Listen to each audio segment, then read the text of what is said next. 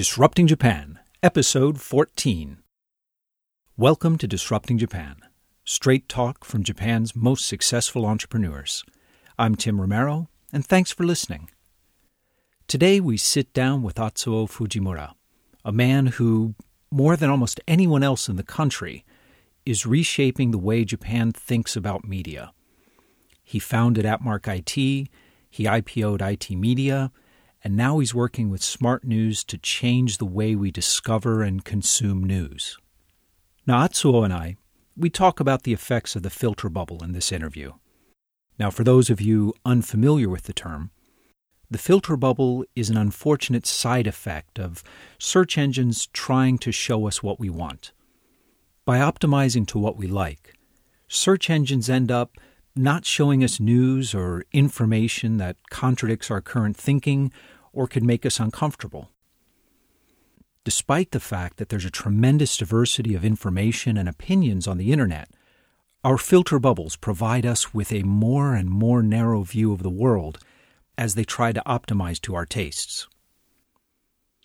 Fujimura-san and Smart News are trying to reverse this, and it's not always easy. After the interview, he explained that some American beta users actually got angry when presented with news from a source they considered too right-wing or too left-wing. But for any democracy to move forward, to really function at all, we need to have some level of common understanding of facts and information. Now, all of our listeners in Japan will know these company names, and most will be familiar with Fujimura-san himself. But many of our overseas listeners will not know him by name. So please, don't let Atsuo's humble and unassuming manner lead you to underestimate the impact that he and his companies have had in Japan over the past decades. Oh, and earlier this year, Smart News announced their international expansion. So this is a name you're going to be hearing a lot more in the future. So let's get right to the interview. Great. We're sitting here with Atsuo Fujimura. Mm-hmm. And let's see, you founded Atmark IT. Mm-hmm. You later became, after the merger, the CEO of IT Media. Mm-hmm. You took that through IPO. Mm-hmm. You're now working with Smart News mm-hmm. and run the Media Disruption blog. Yeah. Thank you. Thanks for sitting down with me. Mm-hmm. I think more than anyone else in Japan, you really seem to be working to change the way people view news and consume media. Mm-hmm. And I really want to talk a lot about that. But before we get into that, tell us a bit about your own history and about Atmark IT and about what you're trying to do today. It's been a long history. So let me explain before Atmark IT. My career started 70s. So first my career is very old style publishing company. Right. Yes. Then the very, very old style editorial work. But I was very boring for old style, old way. Okay. So someday I came across the new phenomenon, PC. This is very, very exciting for me. Back in the late 70s, early 80s. Yeah, maybe 80s. So those days when you were in publishing, was it technology publishing? What was the subject? No, very usual economy or kind of business. Very traditional, yeah, very... Usual. So the company wanted to move to a computer-based workflow. So I joined special team to computerize the old company. So you were in sort of the newly formed IT department of the publishing companies. Yes. So that was back in the DOS V days, wasn't it? Yes, that's right. I remember DOS V. Yeah, I'm very curious about the mechanism, kind of that. So I tried to understanding how computing works. So you were mostly just teaching yourself computers? Yes, almost several textbooks. Well, I guess at that time there was really no option. You had to teach yourself. Yeah, right. So I'm very excited about PC computing. So I want to change my career from old style publishing company to a IT company. So those days, the image you had, the idea was still traditional publishing, just the more efficient workflow with computers? Yeah, I thought that a huge difference between computing and publishing. So my choice was to move to a computing area. Okay. Yeah. So I came across some small startup Windows based software company. I mean Windows 2.1 right. or 2.2, kind of that. That was a very different world for me. Yeah, I can imagine. Mm-hmm. How long did you stay in the traditional publishing industry? Almost 10 years. Then moved to a very small startup. Was that IT Media or was that something before? No. Oh, no. What was before IT Media? Several companies. Oh, really? Yeah. Okay. I didn't know that. Let's skip the long history. I moved to a small IT company, to ASCII Corporation. Do you know ASCII? Well, ASCII Corporation, at least today, is extremely famous. I think it's still the largest technology publication in Japan for technology magazines, technology books. Yes. It has several aspects of the company. I joined to a software company of ASCII Corporation. Okay. Yeah. But 2 or 3 years after, ASCII sold the software business to another company. So then I have no choice to move to a publication business, to ASCII. So you were back in the publishing business again? Yes. Return to a publication business. But as you understand, early 90s, we had a huge phenomena of Windows and the internet boom. Yes, changed the world. Yes. So our publication business declined. Then the company want to move to internet business. So I still have 3 or 4 years career in ASCII Corporation. Then I moved to IBM. So what made you decide to go out on your own and start Atmark IT? Mm-hmm. Okay. Back in 2000, it still was a big risk. You know, entrepreneurism was not socially acceptable in Japan. Yeah, I think so. I agree with you. I have 2 reasons. One is very practical. Second is ideal. Okay. The first practical reason, I have several friends. They have advanced vision. Aren Maina, Takaaki Nagayama, kind of the people want to make a new business in Japan. Not only Atmark IT, they want to set up the several ventures in Japan. Their dream is make a online-centric technical editorial based on the internet. Okay. Yeah. That's a very simple... practical reason. Reason. Those were some of the best names VCs at the time, without question. That's right. Yeah. That's right. And also they are a very good friend of mine. Second ideal reason is I want to encourage the technical people, I mean engineer in Japan. So what is a very big important part of next IT age? Not only based on the product, but also people. Right. Engineer. Advanced idea they have. You know, this is a very interesting point because I think software engineers in Japan don't seem to have the level of respect that they do outside in other countries. Right. When you look at hardware engineers, so if you go to Toyota, automotive engineers are in some of the highest levels of the company. If you go to Sony, the hardware engineers are very influential within the company. Right. But software engineers in Japan, until recently, really didn't get much respect or attention at all, did they? Those were the days. Yeah. Yeah. Back in 2000, engineering people belongs to an organization. Yeah. Yes. People is important, more important than organization. Yeah. So I try to encourage the people for their own future. What is the way we can build is content and the community, to set up the community. So I tried online publishing business and also have a online-based community for engineers. Well, it was a tremendous success, and many of our listeners are outside of Japan, so they won't know how influential AppMark IT was. I've written columns for it. It is the... I was delighted to do it, and I got wonderful feedback from engineers and other technologists. It was really the first gathering place for professional engineers in Japan. I think you're being very modest. It was an unbelievable success. Thank you. I love the words.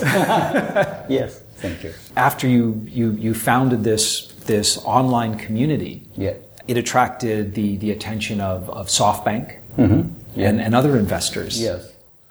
I have an idea. I need more editorial people and I need more salespeople. So let's make a big convergence to establish the purely online-based media business in Japan. This was a very huge challenge for us. I consult with SoftBank people. Right. Then we made a big merger with AppMark IT and SoftBank IT Media. Right. And IT Media it used to be Ziff Davis in Japan, right? Right. And then it became IT Media, and then it merged with AppMark IT, and then you took over. Yes. A few years later, you IPO'd that company. That's right. 2005, we merged. Then 2007, we went to go public. And after that success, you left. Yeah. In Japan, I think even today, most young founders, their dream is to start a company, to IPO it, and be CEO for life. Okay. Forever. So many Japanese still want to do that. So what made you decide that it was time to leave, to move on? I have a couple of reasons. One is economic crisis. I regret I should set up the more advanced business model. When you're talking about the financial crisis, do you mean the 2009 Lehman shock? Or? I mean so. Okay. Yeah. That crisis had a couple of aspects. Yeah. One is economy changing, but also very huge new phenomena. I mean mobile. Right. But at that point, we have no idea about how to use in a mobile. Did you find that IT Media was the company just too big to respond to it? Yes. Why couldn't you respond? Yeah. I don't want to critic with Mike, but we have no idea how to move to a mobile arena. So dilemma, because we made a solid web-based business model like big banner or advertising model, but those business model were no useful for mobile area. People, including me, don't want to move to a mobile area for less money. Right. It's the innovator's dilemma. Right. It's interesting too, when we talk about mobile, Japan went through sort of two mobile stages. There was the Garake, the old-style flip phones, where Japan was leading the world, and IT Media was still a very dominant force. And then there was the iPhone and Android revolution, which changed everything. Yes, I think so. Yeah. During Garake age, we thought that was a subset of PCs. So we could ignore the revenue from Garake business. Right. But smartphone business, I mean iPhone or Android, we can't ignore that revenue effect. So we have to change ourselves or still arrive in the PC area. Right. And the company was not able to change itself. Yes. So you left and you're now involved with Smart News. Yes. which is entirely mobile, right? Right. Well, let's talk about that a little bit, because I understand it's news aggregation. It's using an algorithm to try to select the right kind of content. You explain it a little, probably better than I can. Okay. Back in PC-based web age, how to discover the great content? We using search engine. Right. In mobile area, do you think so many people want type in search engine? That's right. Search is much harder on mobile, isn't it? So mobile age moved to a completely new content retrieval phase. Okay. So let's seek totally new how to discover great content. They don't want to type in via a search engine. So we need a new push-based media idea. There's certainly no arguing with success, and Smart News has got incredible traction in Japan. But I've always thought the effect of news aggregators, it's both good and bad. News aggregation allows people great convenience of showing them content they are interested in. It also sometimes has the filter bubble effect, where people only see the content that makes them happy, but sometimes they don't see the content that is important. What are your thoughts on that? Our basic idea is how to break through the small wall. I mean, break through the filter bubble. Why many people want news? Right. They want to come across the new topics. It was not based on a personal. Okay. Does Smart News try to counteract the filter bubble? Does Smart News try to introduce people to content that maybe doesn't make them happy? Yes, that's right. We want set up the completely new type of discover content. What is it really based on? What is the algorithm? I mean, I don't want you to give away any secrets, but for example, some of the traditional algorithms for news are either social, will show you things your friends like, which is very filter bubble. It's behavioral, which is we'll show you things you like, which is even more filter bubble. How do you choose what to show people? Our algorithm based on so many type of signal. Okay. Huge amount of social signal. Then we try to analyze what sort of people want. Then we provide a ranking real time. What is the ranking? What determines the ranking? Is it popularity? It's based on mainly popularity, but not only popularity, don't only simple numbers. Okay. Quality, we need to try to find out which explain content quality. We analyze so much. So you're trying to, your algorithm tries to objectively determine content quality rather than saying this is liberal, this is conservative. It's saying this is high quality content. Right. And then rank it. That's a really interesting approach. And this is available in English as well, so I'll make sure there's a link on the site. That filter bubble problem it's a real problem in news today. Well, actually, let's talk about news media, because I think that, well, I don't think, I mean, it's obvious the news model is being disrupted in good ways and bad ways. In some ways, I find traditional news media in Japan to be refreshing. Again, for our listeners overseas, the Japanese news media is boring in a good way. People read the news. This is what happens today. It's the same as it was in America in like the Walter Cronkite, Dan Rather era. Whereas the American corporate news media, if you listen to American news, whether it's Fox News or MSNBC, there's a lot of very angry people. But the model is people getting angry. What is the way to, and I do think there's huge value in the current Japanese style or the old strictly factual reporting. But how do you strike a balance between a company that needs to make money and also providing that real public good of just giving people neutral information? Yeah, good point, great point. First of all, we want diversity.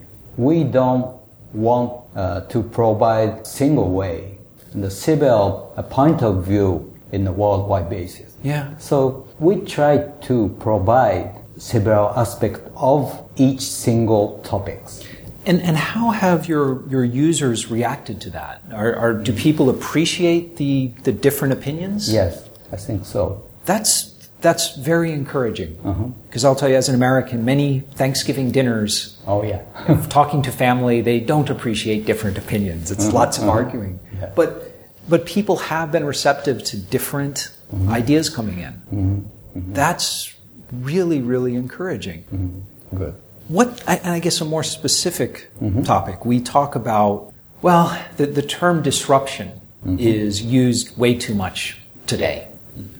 People talk about mobile games as disruptive, but I think when we're talking about the media, especially in Japan, it really is an appropriate term. The print publications still have tremendous power here in Japan. Yes. The news media is very traditional. But what do you think needs to change in Japan? What part of media really needs to be disrupted?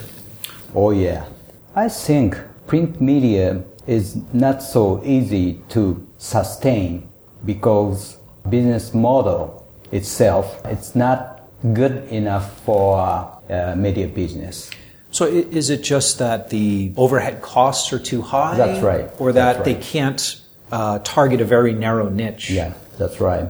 The media want huge people for editorial, for sales, for backend. So each media company running cost is getting high day by day. But another side, advertising on the subscription-based revenue is getting lower. Yeah. Well, I think we've seen it happen already on, with technical news. I mean, AppMark IT led that beginning of the change. The bigger change we have coming now is, let's call it hard news, which is really what Smart News is targeting. Yeah. Let's take the oldest of traditional media companies, the Japanese newspapers. A tremendous number of people still read newspapers every day. Do you see the Japanese newspaper industry changing, or do you think they are going to be disrupted? Yeah, I think they are going to be disrupted. And do you think it's going to be because of the cost basis, or do you think it's going to be targeted content? What do you think is the real driver behind the disruption? The cost factor is very important for old media company. Yeah. They have a huge staffer. So not so many publication company, especially newspaper, can sustain or not. I think media business nowadays is not sustainable. Have any of the traditional newspapers or publishers had successful experiments with online? I know everyone puts their content online, but have you seen any really innovative experiments from the newspaper or media companies in Japan? Maybe there is no enough case, but Nikkei has a very strong subscription business model. That's on true. Digital. Yeah. They can survive. Yeah, they've done well internationally as well. Yeah. International subscriptions, they're English. But most usual old-style media business cannot survive. Well, let me ask you this then. So I'll ask you to predict the future, pull out a crystal ball. So 15 years from now, when people in Japan get up and pour themselves a cup of coffee in the morning, they won't be reading a newspaper. What will the media look like in the future? That's good question. In the future, our point of view for our news format will completely change. Right. Because broadcasting, newspaper, a book, magazine, radio, each media model based on a format. Right. Right. But these days, we can ignore the several format distinction because movie or text, graphics, we are all in a small device. That's true. Yeah. In the future, that tendency go more faster. So more convergence and less distinction between the media types? I think so. I guess the traditional media model in all countries, but Japan especially, has been very top-down. Yeah. Do you see that changing? Do you see Japanese acting more as citizen reporters and consuming media from not just the big names, but individuals or podcasts, for example? Do you see that changing in Japan? Yeah, I think so. But at this moment, regulation is very strict. Right. So we cannot move crossover, not so easy. So news media, maybe newspaper need their own staffers, and the TV broadcast need their own staffers, and so on. In Japan, is it illegal for the same company to be producing TV and newspaper with the same staff? Basically divided. Okay. Yeah. But nowadays, Asahi newspaper has Terebi Asahi. Right. Yes. Right. It's a very, just like a tricky. That kind of distinction happened around War II. Right. Okay. So small resource, how to provide for each area, the government decided. That historical. And it's still with us today. Yeah. Like so many things in Japan. Yes, that's right. That's right. So 60s or 70s, this is a very usual. But it seems so often, every time I run across a very unusual, confusing regulation in Japan, it was some law that made sense in 1962. Yeah, that's right. That's right. Well, let me ask you about startups in Japan in general, because I guess we've both been starting companies now for more than 15 years. Yeah. Things have changed so much in a good way. And a lot of young people today, students, want to be entrepreneurs. With all of your experience now, if you could go back 20 years and give advice to your younger self, what would you tell? What would you tell yourself? Right now, we are facing a very good situation and a good condition for startup. Yeah. Because you don't need a huge money to start up. My experience back in 2000, we want to start up. We set up the technology-intensive venture at Mac IT. We need around $1 million.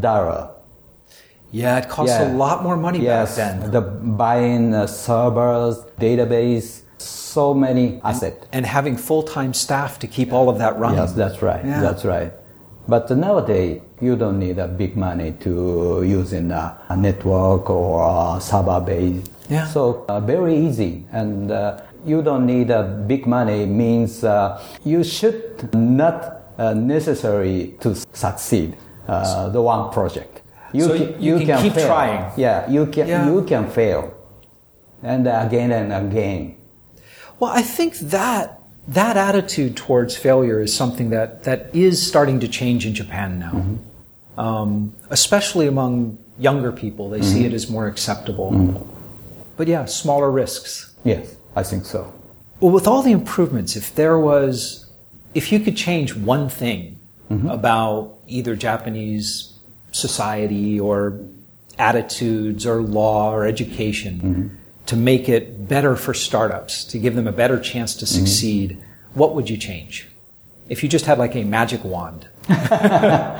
Yeah, even for me, knowledge and information is very important.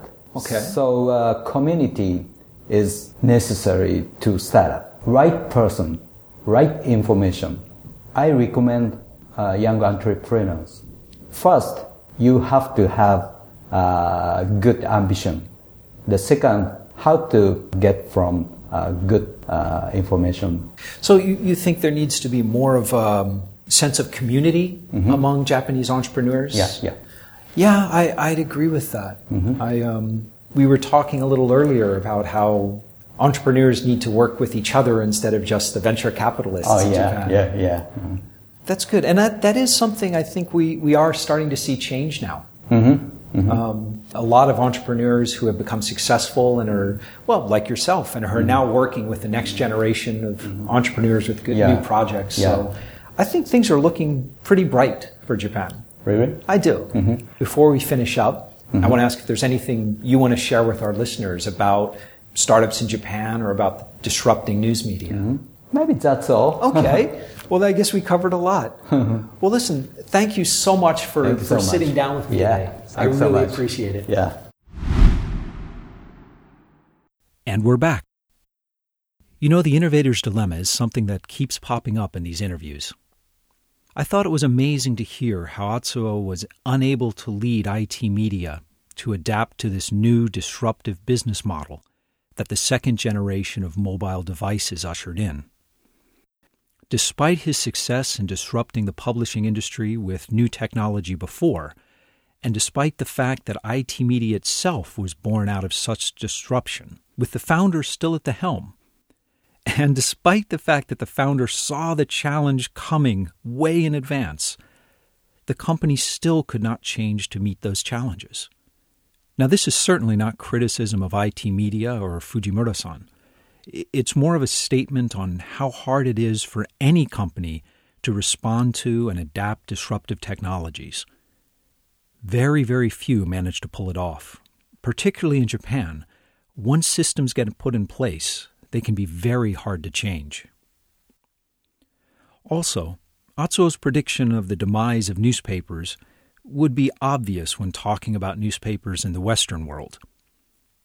But in Japan, the print media in general, and newspapers specifically, still have tremendous influence.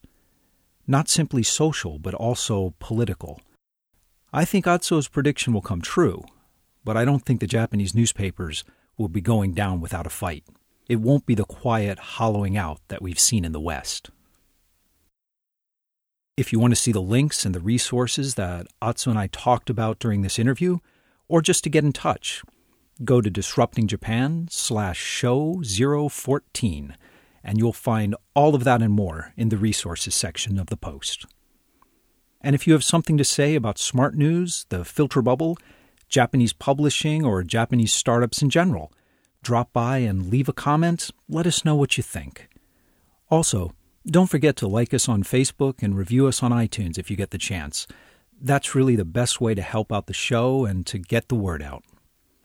But most of all, thanks for listening and for supporting the show and letting people interested in Japanese startups know about us.